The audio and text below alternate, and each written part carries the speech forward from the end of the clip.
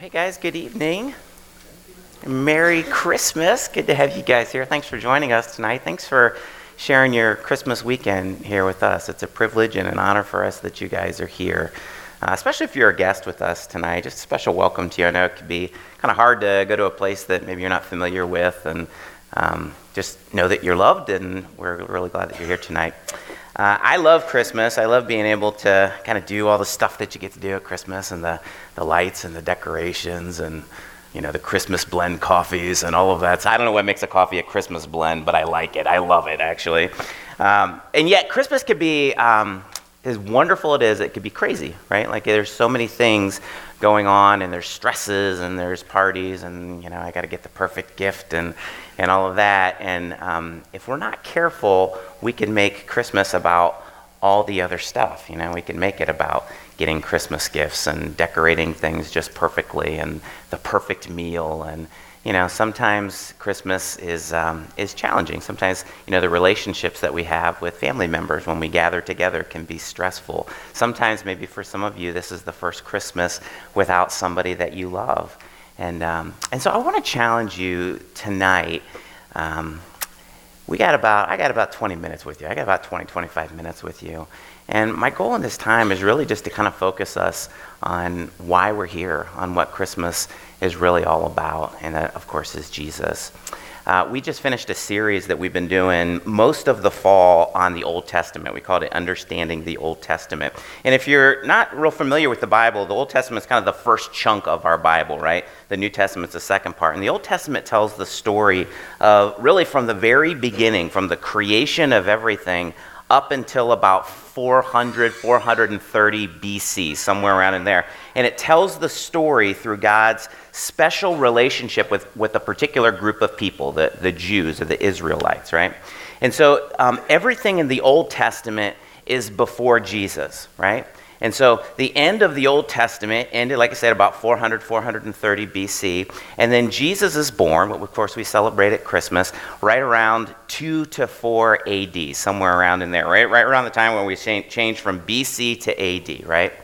And that's interesting because what that means is there were about 430, we said in the video, years of silence, right?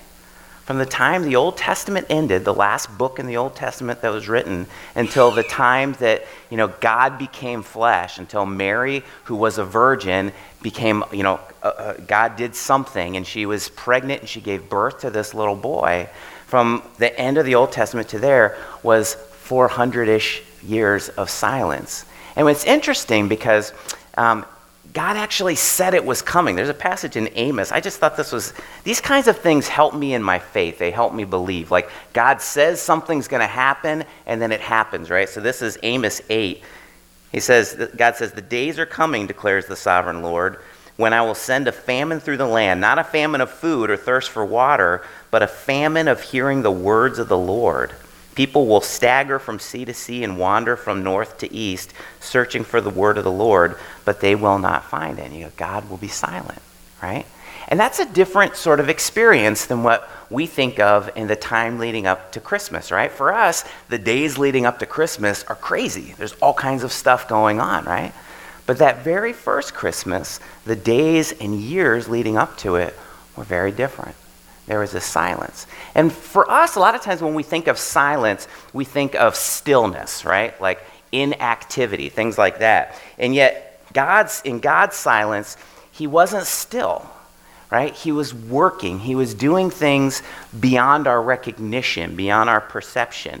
He had this plan that he was working on, that he put in place hundreds and even thousands of years earlier, and it's a plan to redeem. It's a plan to reconcile. It was a plan to fix that which had been broken over and over and over again by us, by humanity.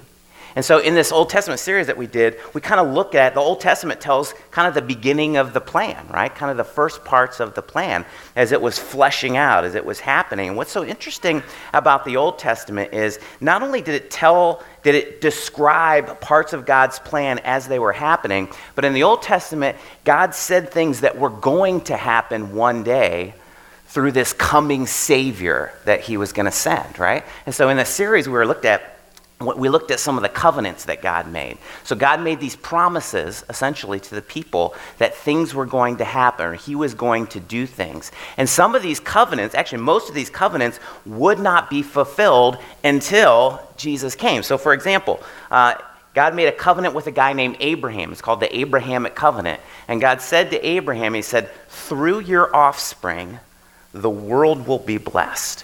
One day, Abraham, through your offspring, through one of your offspring, the entire world, the entire creation is going to be blessed. Another time he was talking to King David. David was the greatest king in the history of Israel. And he made a promise to David. He said, listen, a day is coming when someone from your family line will sit on the kingly throne and he will rule with perfection. He will rule with righteousness, with justice, with sinlessness forever, right? And we hear that and we go, wow, like, what was God talking about? I mean, imagine if you were there at the time. Like, how could that happen? How could someone rule forever, right? Another week we looked at the prophets, and so many of these different prophecies that were written hundreds of years before Jesus came talked about what this Messiah would be like in incredible detail, like with specifics that are like unfathomable. Let me read you a couple. I'll just read you two from the book of Isaiah. So this was written about 700 years before Jesus came, about 700 years before that first Christmas. Ready? This is Isaiah 7. The virgin will conceive and give birth to a son, and will call him Emmanuel. Like, just think about that. Like, think about how almost ridiculous that sounds. A virgin will conceive and give birth to a son, and they will call that son Emmanuel. You know what Emmanuel means? God with us. They will call that little boy God with us. And a little bit later in chapter 9, he kind of expounds on what this son, what this little boy will be like. He says, for to us a child is born, a son is given, and the government will be on his shoulders, and he will be called, this little boy will be called, Wonderful Counselor, Mighty God, Everlasting Father, Prince of Peace. Of the greatness of his government and peace, there'll be no end. He will reign on David's throne. There's that covenant that I was telling you about. David's throne and over his kingdom, and establishing and upholding it with justice and righteousness from that time on and forever. The zeal of the Lord Almighty will accomplish that. Like, I would imagine if I was living 700 years before Jesus and I heard this prophecy, I would have thought, it kind of sounds like God is saying he's going to come himself. You know, it kind of sounds like God is saying that he's going to be born of a virgin, and he's going to do this. And see, that was his plan, right? Like, all along, that was his plan. God took on flesh and blood, and he became this little boy who would be called Wonderful Counselor, Mighty God, Everlasting Father, Prince of Peace. He's the one, Jesus is the one who would be the offspring of Abraham, who would bless the world. He's the one who would sit on David's throne, and he would rule with justice and righteousness and perfection forever and ever. Like, finally, after 430 years of silence, God spoke and God moved and God came. And maybe, you know, I've been saying this all weekend, maybe you hear that and you go, I know that. Like, I've heard that maybe hundreds of times, you know. Like, I've gone to church Christmas time since I was a little kid. I've heard the story, what Grace read, Luke chapter. I saw, you know, Charlie Brown Christmas. I know Luke chapter 2. I know the story of Jesus being born. And maybe we hear it because it's so familiar to us, we almost overlook it, you know. And maybe even worse, it has the potential to be just kind of normal for us, right? So I thought a lot about this week as I was preparing for this. I thought, what do I want to do for 20-ish minutes, 25 minutes with you guys? And here's what I want to do. I really just want to focus us, wherever you're at tonight, if you're somebody who grew up in church and, you know, you've thought about Jesus being born for years and years, or maybe tonight you're here and you're much less familiar with it, wherever you're at tonight, I would love for us to try to think about this with fresh ears tonight, with a fresh mind, with a fresh heart, to think about what an amazing thing it is that the God of the universe, the Colossians calls Jesus, God the Son, the creator of all things, that the creator of all things left the glory of heaven to take on all the limitations of a human body, right? And experience the absolute worst of humanity. He left, think about what he left to become a human being like you and me and experience betrayal, belittlement, torture, murder, just so that he could take the punishment that we deserve so that you and I could have peace, so that you and I could experience love and purpose and salvation. That's crazy in the best possible way. That is so crazy. So I want to tell you a few stories tonight. Here's the first one. In the 16th century, so this goes way back, early 1500s, lots of stuff was happening in the world. So we had just come out of the dark, I was there, I'm not that old. We had just come out of the Dark Ages, right? Which tells you a little bit what life must have been like. And the Renaissance was happening in the world, all this kind of thinking and art and all that sort of stuff. In the religious world, there was a lot of stuff going on as well. It was a time period of the Reformation was happening, right? So maybe Luther, hitting the 95 theses on the wall. So lots of stuff going on, and one of the guys that was leading this Reformation was a guy named Ulrich Zwingli. So Zwingli lived late 1400s, early 1500s. And so Zwingli was the pastor priest of a church in Zurich, Switzerland. Okay, that's where he lived, that's where he ministered. And so one time in 1519, Zwingli was out of town. He actually was not there in his hometown in Zurich. And while he was gone, something terrible happened in Zurich.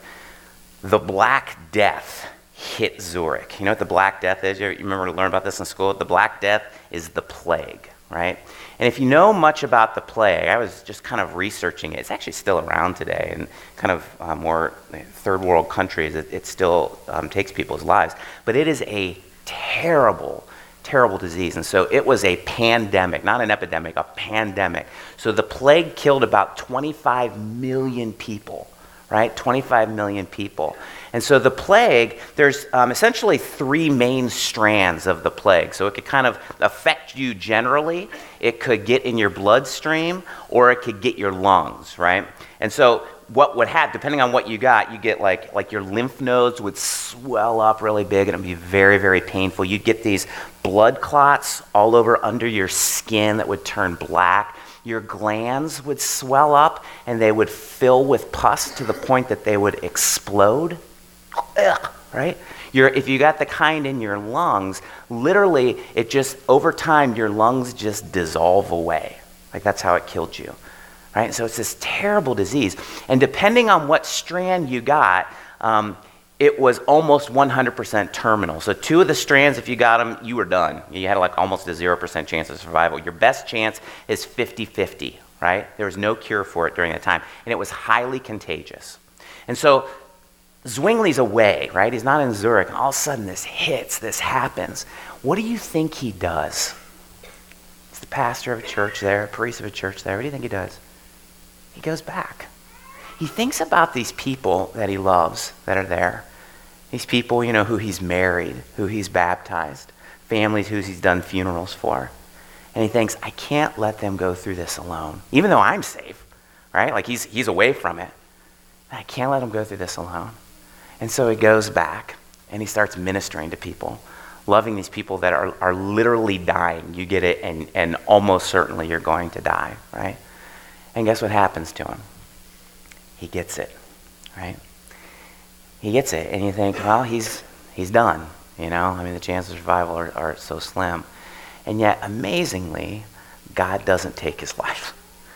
He actually lives. Eventually, he gets terribly sick, but he eventually gets better, and he continues to minister to the people. He actually wrote a hymn about it a little bit later. It's called his Plague Hymn.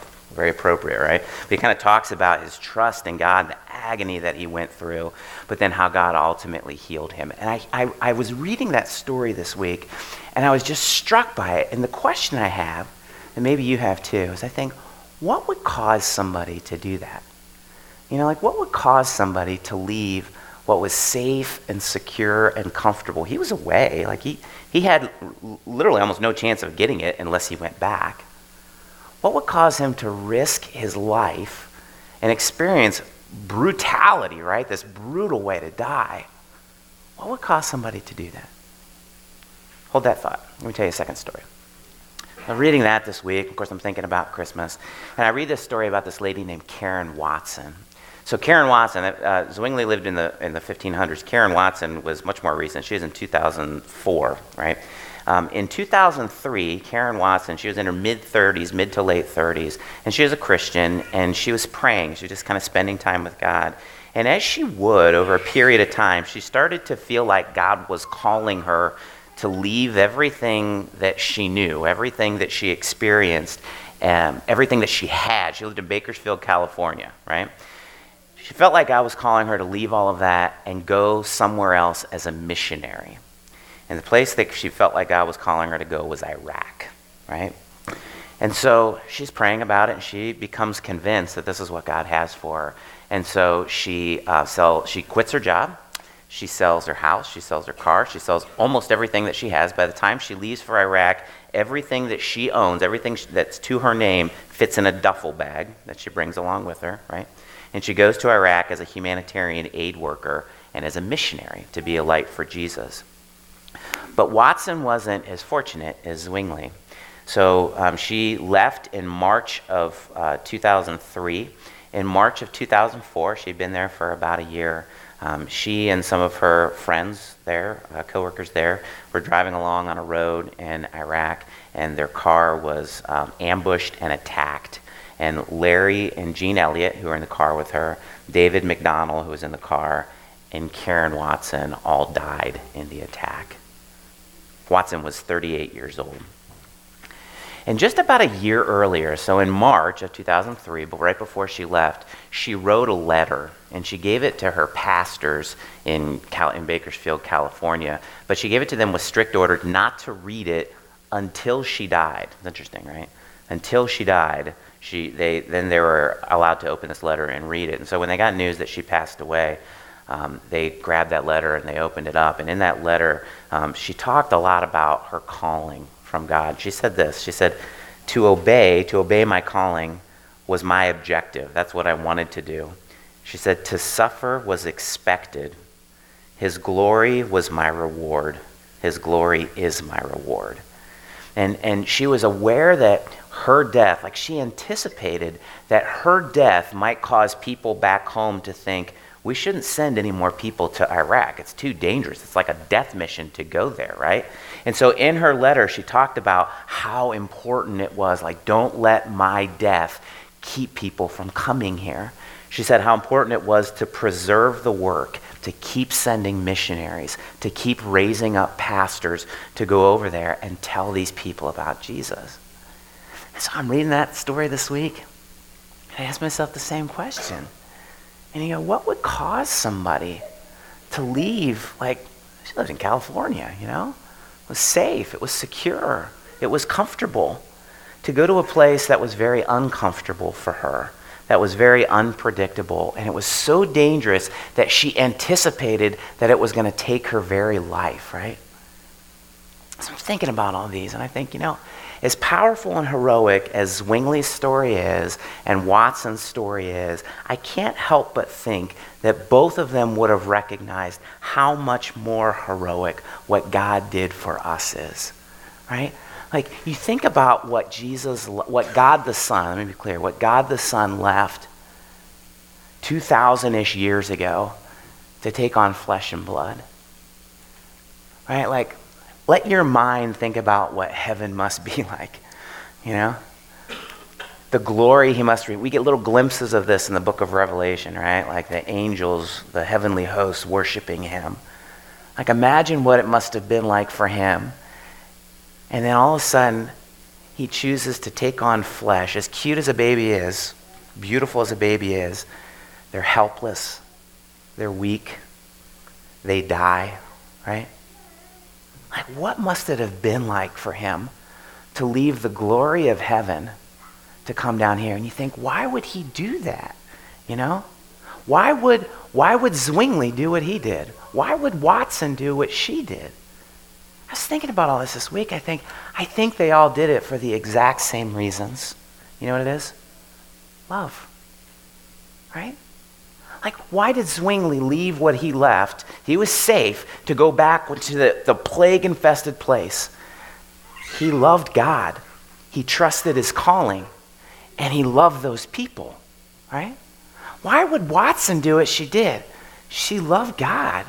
She trusted his calling in her life. And she loved these people. Why would Jesus do what he did? He loved and was united with God the Father. And he loved us. Like, let your mind just consider what Jesus came and sacrificed for you. Like, knowing you. Like, I know my heart. You know your heart. We know how rotten we can be. We know how many terrible things we've done in our lives. He knows all of it. And he came here because he loves you. And of course, just leaving what was safe and secure and comfortable, or leaving the glory of heaven, was never the end goal in itself, right? Like, as much as we love Christmas, I started out, I love Christmas. I bet you do too. As much as we love Christmas, let me say something that maybe might sound weird to your ears. Christianity actually isn't about Christmas. We love Christmas, we celebrate it. But Christianity actually isn't really about Christmas. Christmas finds its significance in Easter, right? Like, Christmas isn't the end goal. God becoming flesh isn't the end goal. God became flesh to sacrifice that flesh for you and for me, right? Like, that's the goal. The goal isn't just come. Watson didn't go to Iraq and she gets there and she goes, mission complete. I made it. I sold everything. I'm here. I'm done. No, she went to Iraq because she had a mission. She loved those people and she wanted to give them Jesus, right? Jesus didn't come to earth 2,000 years ago as a little baby. God the Son didn't come to earth as a little baby and Jesus and go, mission complete. He came to give his life, right? Let me tell you one more story that I think I want to share because I think it helps us see why Christmas is such a big deal. And so it's about two people. It's about a guy named, it's hard to say his name, Gareth Griffiths. I feel like I have a lisp every time I say it. Gareth Griffiths. And another guy named Michael Costello. And so Gareth Griffiths was a 27-year-old guy. He was from the UK, actually. He was from South Wales. And he came over on vacation in Florida. He was on a vacation. And while he was here, he said, I want to go skydiving. I've never been skydiving before. I want to try skydiving, right? And so he goes to the skydiving place, and he meets this guy, Michael Costello. Michael Costello is the instructor there. And so Griffiths goes through all of his training and everything to do the jump, and he's going to do a tandem jump, which is this, right? And so the novice, the student, would be below, and the instructor would be up top, right? And so the student could see everything, and the instructor kind of navigates how they move through the air, right? And so the student is connected, or like literally strapped to the front of the instructor.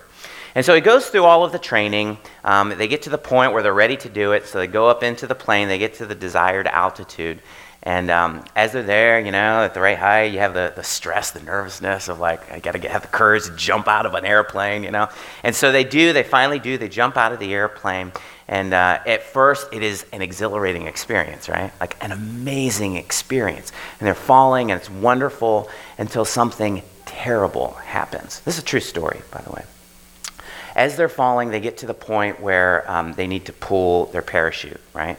They need to pull the ripcord. And so the instructor pulls the ripcord, and it fails, which is not a terribly big deal because they always have a backup chute as well, right? And so he pulls the first one. It doesn't work. He doesn't panic. He pulls the second chute. It also fails. And they have no more chute, right? And so they're falling and falling and falling to the earth. And after the chutes both fail, they start to get in this violent spin. And so the instructor, Costello, is like I say, he's experienced. He knows what he's doing. He somehow corrects the spin, but the earth is fast approaching. And as they're falling, it looked just like that. It's the instructor on the top, and it's the student on the bottom. And so they're falling and falling, and of course the instructor realized that they were going to die. They had no other help with this, right? And so he makes a very interesting decision. He does something that I guess you never do when you're tandem parachuting. The instructor who's on top, he wraps his arms and his legs around Griffiths. as they're falling. And when that happens, apparently it flips you over, right? And so he does that. They're just before they hit the ground, he grabs them, they flip over, and the instructor chose to act like a cushion to potentially give Griffiths a chance of surviving the fall. Like he sacrificed his own life so that Griffiths could live. And amazingly, Griffiths lived. Actually had some back issues. He had to have a back surgery, but lived and did well. All because of the sacrifice that Michael Costello made. And I read that story this week, and I think, boy, isn't that so much what Jesus did for us? Like Christmas is such a big deal because it made it possible for God to do what he ultimately wanted to do for us, to wrap his arms around us in Jesus and take the blow for us so that we could live, if we want to live. Like this is the reason Jesus came. This is the reason Jesus died on the cross. It's like him wrapping his arms around us to take the blow so that we could live. And so this Christmas, I know we're all going to walk out of here. This is our last service. We got dinner tonight. You guys probably do too. We're going to walk out of here and we're going to have a busy next 24 hours-ish, right? You're going to have stuff that you're doing and you're going to celebrate. And I challenge you, as you celebrate this Christmas, don't forget to celebrate the love that the Father has for us as it was fleshed out when Jesus became flesh and blood. Like as we share wonderful meals together with family and friends, remember the bread of life. That's what Jesus is called in the New Testament. Remember the bread of life whose body was broken for us. As we give thoughtful and meaningful gifts to each other, remember the gift that Jesus gave to us, which was himself, right? As you walk through stores or as you drive home tonight and you hear Christmas songs, like allow yourself, don't just sing along. Like think about the words. You can just sing along with the ones about Santa. That's fine. But many of these Christmas songs, I read something about Hark the Herald Angels Sing. Like that, the theology in that song about Jesus is so rich, it's so beautiful, and it's so well said. Like think about the words to these songs. I'll end with this. Last weekend, we had a really cool weekend. We did baptisms. We had 10 people. We had a big trough of water up here, and we had 10 people who said yes to Jesus. And so whatever it is in their life that they were kind of pursuing, they heard the good news about Jesus, and they said, I want to live for him. I want to follow him. I want him to lead my life. And so all 10 of them last weekend were baptized. And I just want to end by asking you, like I realize we're all at different points in our walk, but I want to end by asking you the question, like how about you? Like who's leading your life? Sometimes we can think I got to get my life all cleaned up before God's going to accept me. I got to take care of this, or I got to make restitution for this, and it's not true.